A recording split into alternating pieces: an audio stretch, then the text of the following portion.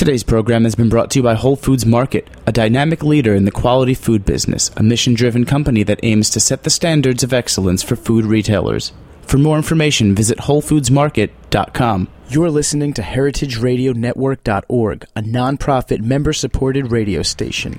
We're millions strong, with folks tuning in from over 200 countries. We are education. We are entertainment. We are the future of food. May is our membership drive. Become a member and support us while receiving e-newsletters, advanced invites, special discounts, and a membership card. We need your support. Visit our website and click the donate button to become a member today. Thank you for believing in us, and enjoy the show.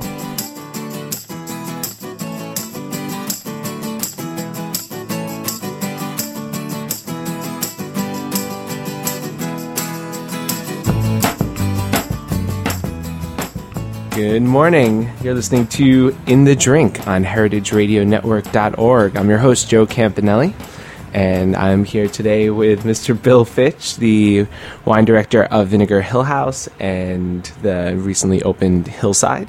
Welcome, Bill. Thank you very much. It's good to have you here.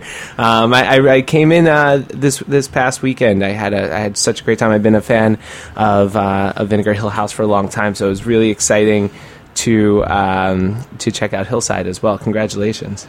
Thank you very much. It's great to be up and running. Yeah, I mean, one of the first things that got me excited about Vinegar Hill House was the person who puts together one of my favorite beverage programs, my favorite wine lists in the city, said that it was one of her favorite wine lists. Juliet Pope is a huge fan, and so when Juliet mentions that she likes something, I listen to it. Yeah, I mean, me too. It's an honor for me. It kind of blows my mind, actually. Yeah, it's always such an honor to have someone like that to not only to come into the restaurants, but to say nice things about it. Well, you've had quite a history in New York with restaurants. Why don't you tell us a little bit about how you got into the industry and your story? Well, I guess it started in Portland, Oregon.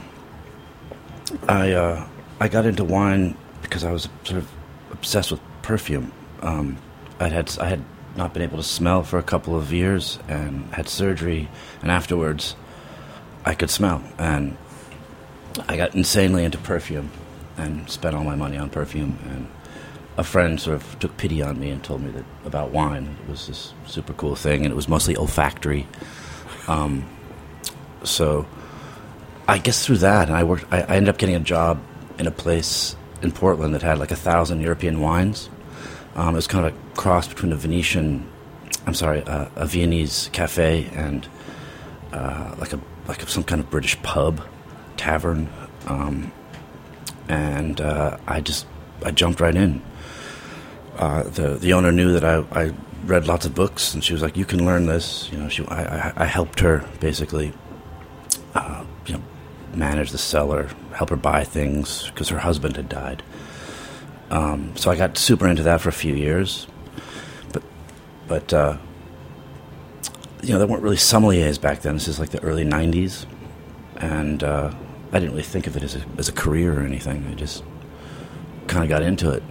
I traveled again after that, and around 1998, I came to New York for the second time, and a friend who worked at Il Buco told me they needed a wine person. So I went and met the owner, and she liked me. And that year, Andrew Bell's courses, I guess, started or whatever. So they helped me, helped pay for that for me. So. And how important were wine courses for you in your wine study?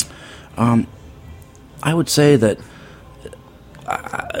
quite important. Like I had a pretty broad knowledge, but I didn't have any context. I knew a lot of Burgundies. I knew a lot of French wines, a lot of Italian wines, but not a lot of specific information where everything fit together. I read a bunch of books, but that really helped me.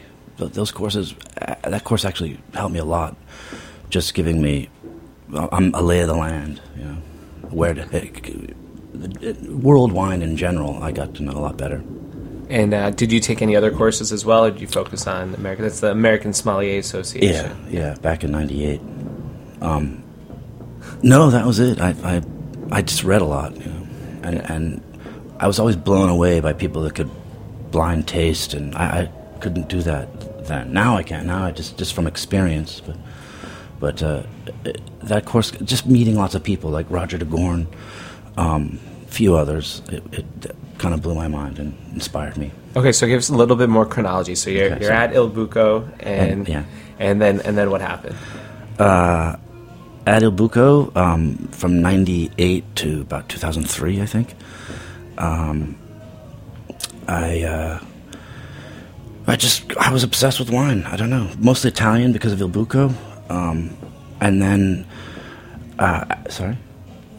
after about 2000, after I got maybe in 2000, I started getting asked to consult and make wine lists for places. So I did ones that seemed easy to me, like the Park. I don't know if you remember that place. No, it was like a sort of clubby restaurant. It's still there on 10th Avenue and 17th Street. Oh, yeah. Huge volume, which was kind of a fun thing to fun wine list to run. I did the Maritime Hotel, both the restaurants there, Matsuri and La Bottega. I did a place called Salt. Before that, it was called Stella. It was all New World wines. In Soho? No. Yeah, it was on McDougal, south of Houston. Mm-hmm. And each time you went and put together a wine list, what was your thought process? How do you approach it? Well, work with the chef, figure out what kind of food, the sort of style of the place that they want. And, it was a while ago, too, so the contexts were, the wines that people were drinking were completely different. Like, that's one thing that's weird to me, is how just the trends in wine. I couldn't really have a wine list before without Pinot Grigio or Shiraz, perfectly wonderful wines, but not exactly in fashion anymore. Although I think that maybe they're coming back into fashion, if one can say that. Now maybe Muscadet, or what do you think's you can't have a wine list now without... Without, God, I don't even know anymore. It's sort of icky even to talk about it, but Jyrah certainly is a cool. It's a cool thing. Right? People demand their Jyrah. Cru Beaujolais. I mean, they're. I can't sell Chardonnay, for example. I can sell a little bit, but I think it's such a great grape, and I have a hard time selling. Sometimes a Jyrah Chardonnay, yeah. Jyrah Chardonnay, a Chablis occasionally, but otherwise it's hard. Like even the most amazing wines, I guess a lot of people are, I don't know, it's boring or something. So I would tell me if this is a fair characterization of your list. It is a list that really focuses on wines that are produced very naturally, without too many. Without messing with things too much. If that is, first of all, is that a fair characterization? And secondly, if it is, when did you first get into this kind of style of wines, and what draws you to that? Well, I guess it's fair to say that I do like that style of wine. I wouldn't say I'm a more extreme member of the natural wine community, but I do like them when they're good. They're incredibly pure. I mean, like everybody says, it's true. But I'm not. There's plenty of unnatural wines, I guess, on the list. But I first got into it, I guess, through Jenny and Francois back when they started in 2000. I don't know, whatever it was, 2000. I can't remember. I love those wines. In particular, Domaine de Peyrat, the Auvergne Gamay. But then when I moved to Paris in 2004 with my ex-wife, and I didn't think I was going to work in the wine world again. I thought that was the end of that. And but I got really into the Paris, wine culture, which is more and more a natural wine culture. met a lot of the winemakers, went to visit the vineyards. I just got really into it. You have a unique position having that expertise in Paris. But how often are you in Paris now? I'd say half the year, but it's a couple months here, a month here. I go back and forth depending on how what's going on at the restaurants. How did you get that gig? I want to figure out how to get to Italy half the year and be a happy camper. I am very fortunate that my bosses and slash partners are super nice, and I wasn't even sure I was going to move back when I started talking to them about working in the restaurant, but they were cool with it, and it kind of helps. I mean, I do learn a lot when I'm there, and I go to lots of vineyards and meet. It's like a constant education. Yeah. So I suppose I hope it's good for them. A lot of people characterize the new Parisian wine scene, the kind of places that are opening up, as similar to what's going on in Brooklyn right now. Do you think that is a fair assessment? Totally. In fact, in my neighborhood, all the sort of the completely unfoodie French people refer to the new cool restaurants as Brooklyn. C'est tellement Brooklyn. Like they all sort of shiver with excitement when there's something Brooklyny. So yeah, there's a lot of actually now it's more Canadian, non-French chefs opening these places. It's a lot of Japanese people now, a lot of great Japanese chefs who can seem to do French food like unbelievably well. A few Canadians, a few Americans. So it's kind of great in my opinion, for Paris that they've opened up to non-French restaurateurs and stuff. They're excited about them. And what are some of your favorite places that you've been going to? Well, I guess there's everybody likes Le Baratin. Le Baratin is really great. Le Verre Volé, but those now, frankly, they've been around a while. There's a new place I just tried called Roosevelt, which is awesome. What else is good? I mean, Reno is really good. Rino. It's a sort of Italian-y, slightly Italian-y, sweet, cute little place. In my neighborhood, there's a great place called Le Grand Huit, and it's like you're going to some little village. The food's pretty good, but it's just the conviviality, and I kind of like that, hanging out in comfortable places, even if maybe the food's not the best in the world. Yeah, that's really. I mean, I went there a few years ago, and it was just blown away by how many like casual, down home, comfortable, and familiar kind of places there were. You think of. Paris has something where it's a little bit more buttoned up, but that's certainly not the case. Yeah, it's changed a lot. Like when I first moved there in 2004, I thought I was shocked. I thought I even missed New York, though I had wanted to move to Paris my whole life, because I thought the food culture and wine culture sucked. Like it was, and they didn't really. I just didn't know where to go, and little by little, there's so many places now that have sort of, I mean, I guess you could say Brooklynized. I mean, just become more casual. Oh, it's so interesting that Brooklyn is becoming this brand, a way to describe something, an adjective. I think that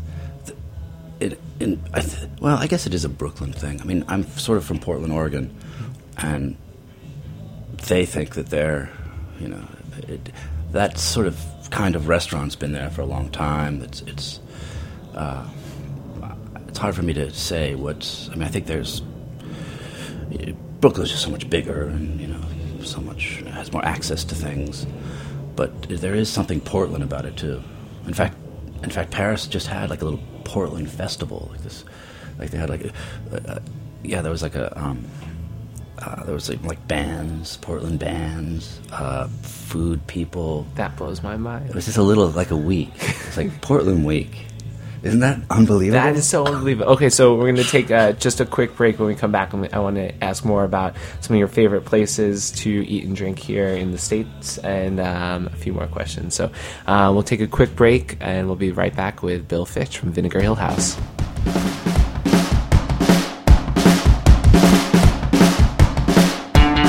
You're listening to Lung by Iggy Dean on heritageradionetwork.org.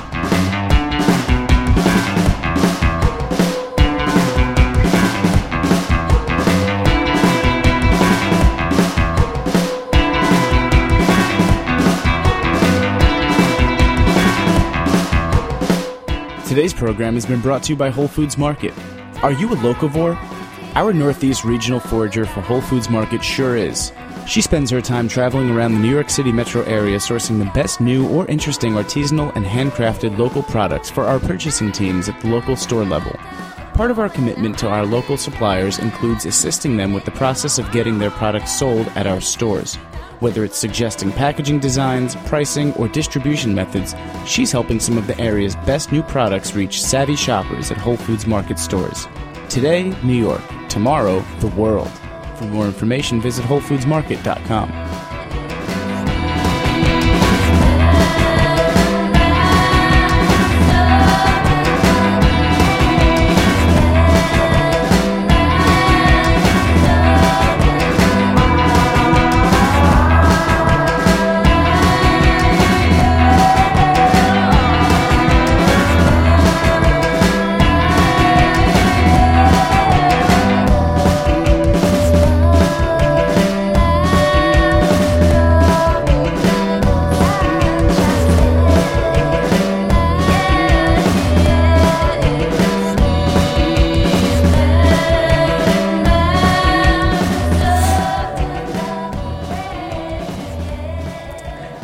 We're back with Bill Fitch from Vinegar Hill House and Hillside, single-handedly bringing interesting wines to Vinegar Hill section of Brooklyn.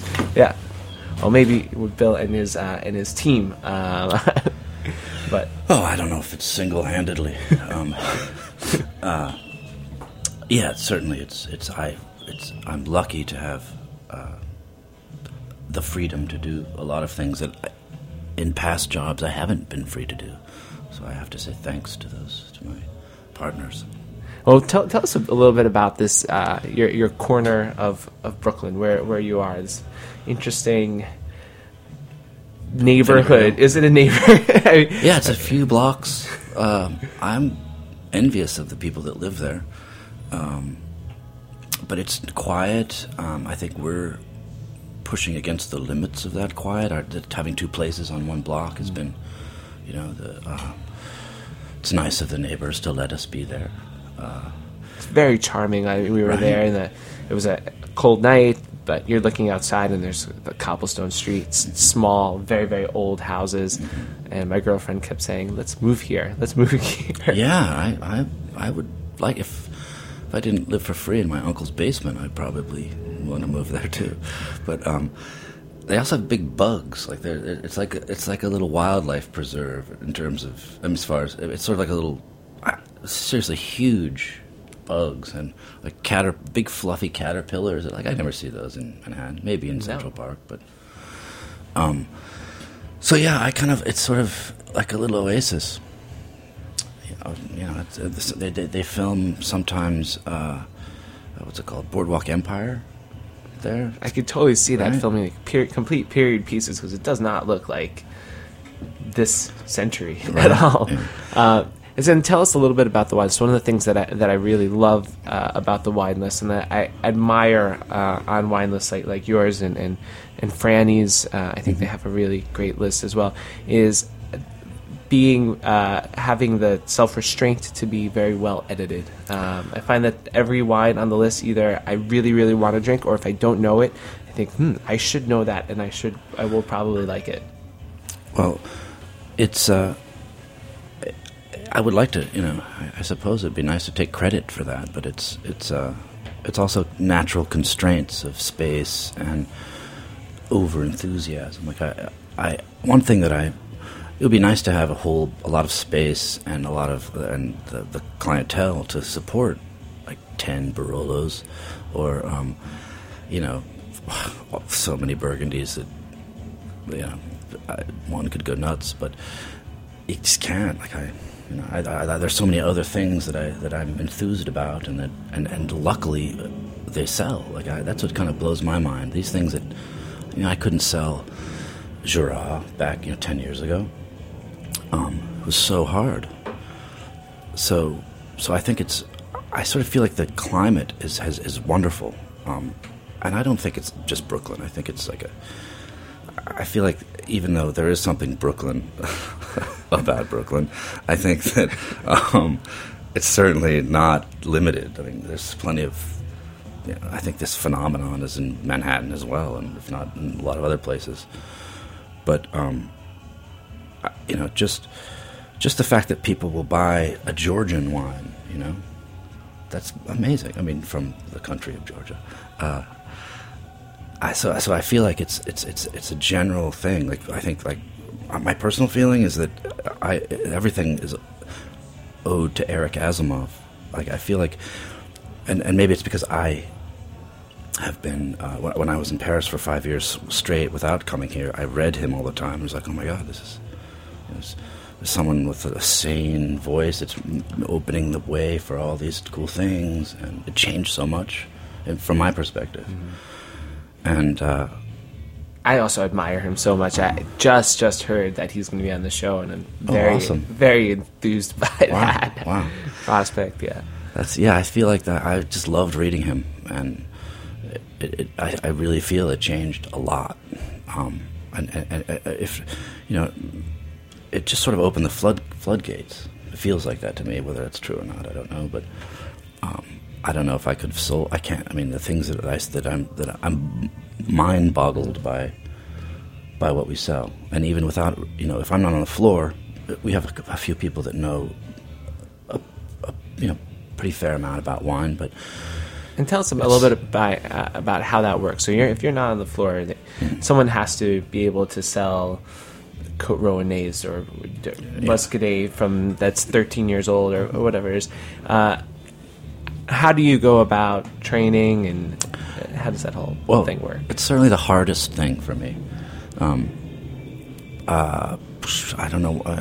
It's hard to say why. It's getting better, but basically I have cheat sheets. I have like information that everybody.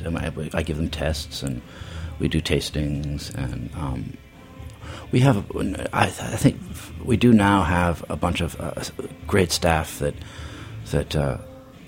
is learning little by little, and which I'm sort of into. I was a kindergarten teacher in Waldorf and Montessori methods, and I think the Waldorf method is really awesome. Like it's you have the same teacher for a long time, so the teacher learns, and the enthusiasm that the teacher brings to his or her learning is supposedly picked up by the children, and I sort of feel like I like that. Everybody's at a different stage in their wine education and more or less enthused, and you can play to that. You can sort of surf their enthusiasms a little bit. And I like it when each person has his or her own, group of cluster of go-to wines. Got this guy right now from Cuba, and he loves selling the Georgian wine. I just think that's awesome. And everybody loves it, and he's happy with it. And now he's sort of into Georgian wines now. And, so it's little by little. It's certainly not perfect. When I first got into one, after taking the Andrew Bell course, I was much better at training staff, because I think the information was newer to me, and I knew what it was like for it to be for them, and I guess. So you're better right after the course than you think you are now, or better than even though the course? Yeah. I have almost 20 years. 15 years since then, more experience. I like I was saying, I can't believe that everybody on Earth doesn't know what malolactic fermentation is, and to have to explain that again is somehow, I don't know, tedious. You forget when you're so into it, and you meet a lot of winemakers, and you talk to them about it, and there's some things that are just given, and sometimes it's a reality check. It brings you back. Like, oh wait, not everyone has met a lot of winemakers or been to a lot of wine regions. Yeah, it's sort of, I'm retarded like that. I have, I don't know. Yeah, it is. I'm in it so much that I do forget, and but I'm getting better now. We just started. We've been doing wine training classes for all the different restaurants that can come to one central place, and they've done a class on vinification, and then one on viticulture and vinification. Then we're going to jump into wines of northwestern Italy, and I figured I would do a lot of the history and laws and all of that together in the first class, and then I was like, wait a second, they probably don't know much about that at all. So I made that its own class. We did a class just on wine history in Italy and the wine laws and geography. And I thought that was a good basis. Class, a good basis. And I thought that would be part of the next one, but I think everyone responded to that well. But I think I could use some of your teaching tips, because I find myself up there sweating, hoping that it's hoping that people don't think that I'm the tool teacher, I just also sometimes while explaining these things to relative neophytes, I feel like there's no getting around it. One is a tool. Who cares about these things, and why should they care? It does help. It's a good thing, but for what they're doing. But I don't know. There's a lot of. It's hard. The wine geek is certainly an apt term. I don't know. Yeah, before our show started, when you got here, you had gotten here early, and there's you guys can't see it at home, but we're in a shipping container that is it's lined with cedar plank, and there's actually a big bookcase, and I found you going through all the books in the bookcase, oh, look at this one, the Blue Bottle Coffee book, very interesting.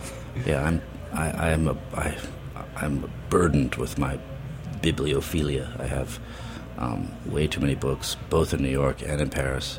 I'm the guy who, when invited to a party, disappears into the bookshelf and hides with the books. It is kind of absurd at this point, especially since. But I got a Kindle, so that's. Okay, can you tell us one wine book that you very much enjoy, and then one that's a non-wine related book? Well, that's tough. That's what's your favorite wine? But yeah, I actually just got this French book about Burgundy, and half of it is I guess it's called a toponymy. It's basically it's like an etymology of all the place names in Burgundy.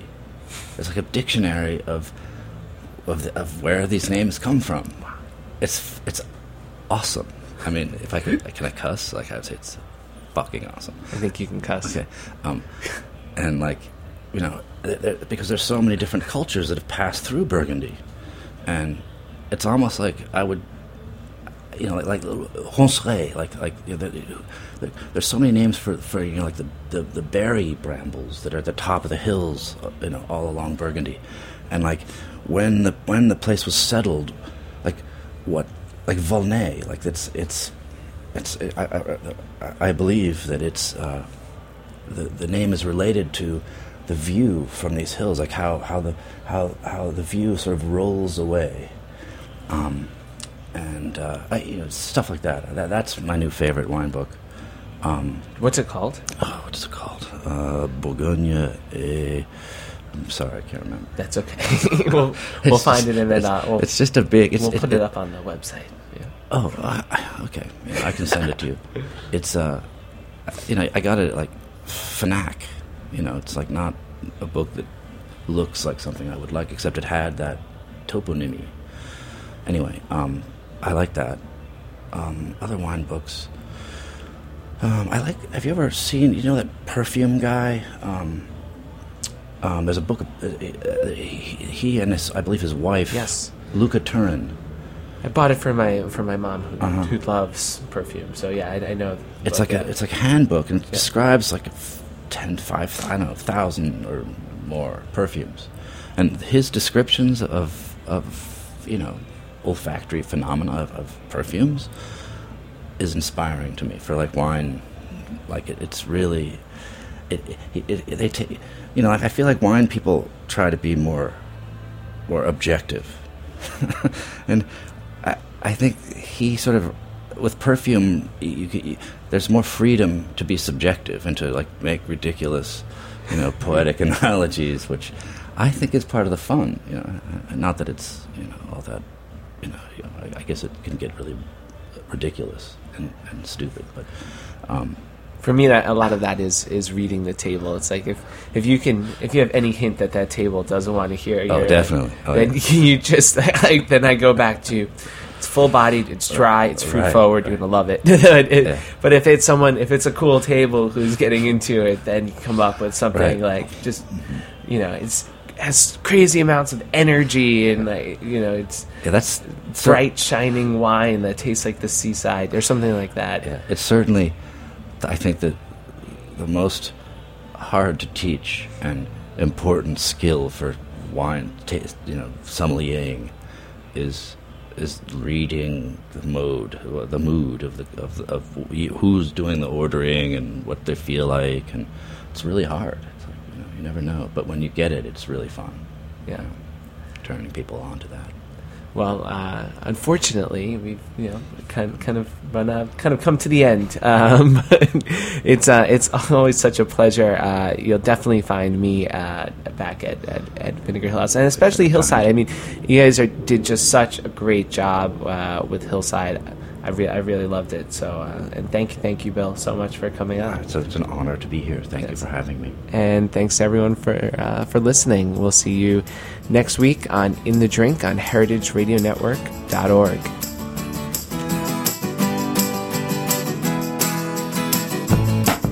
Thanks for listening to this program on heritageradionetwork.org.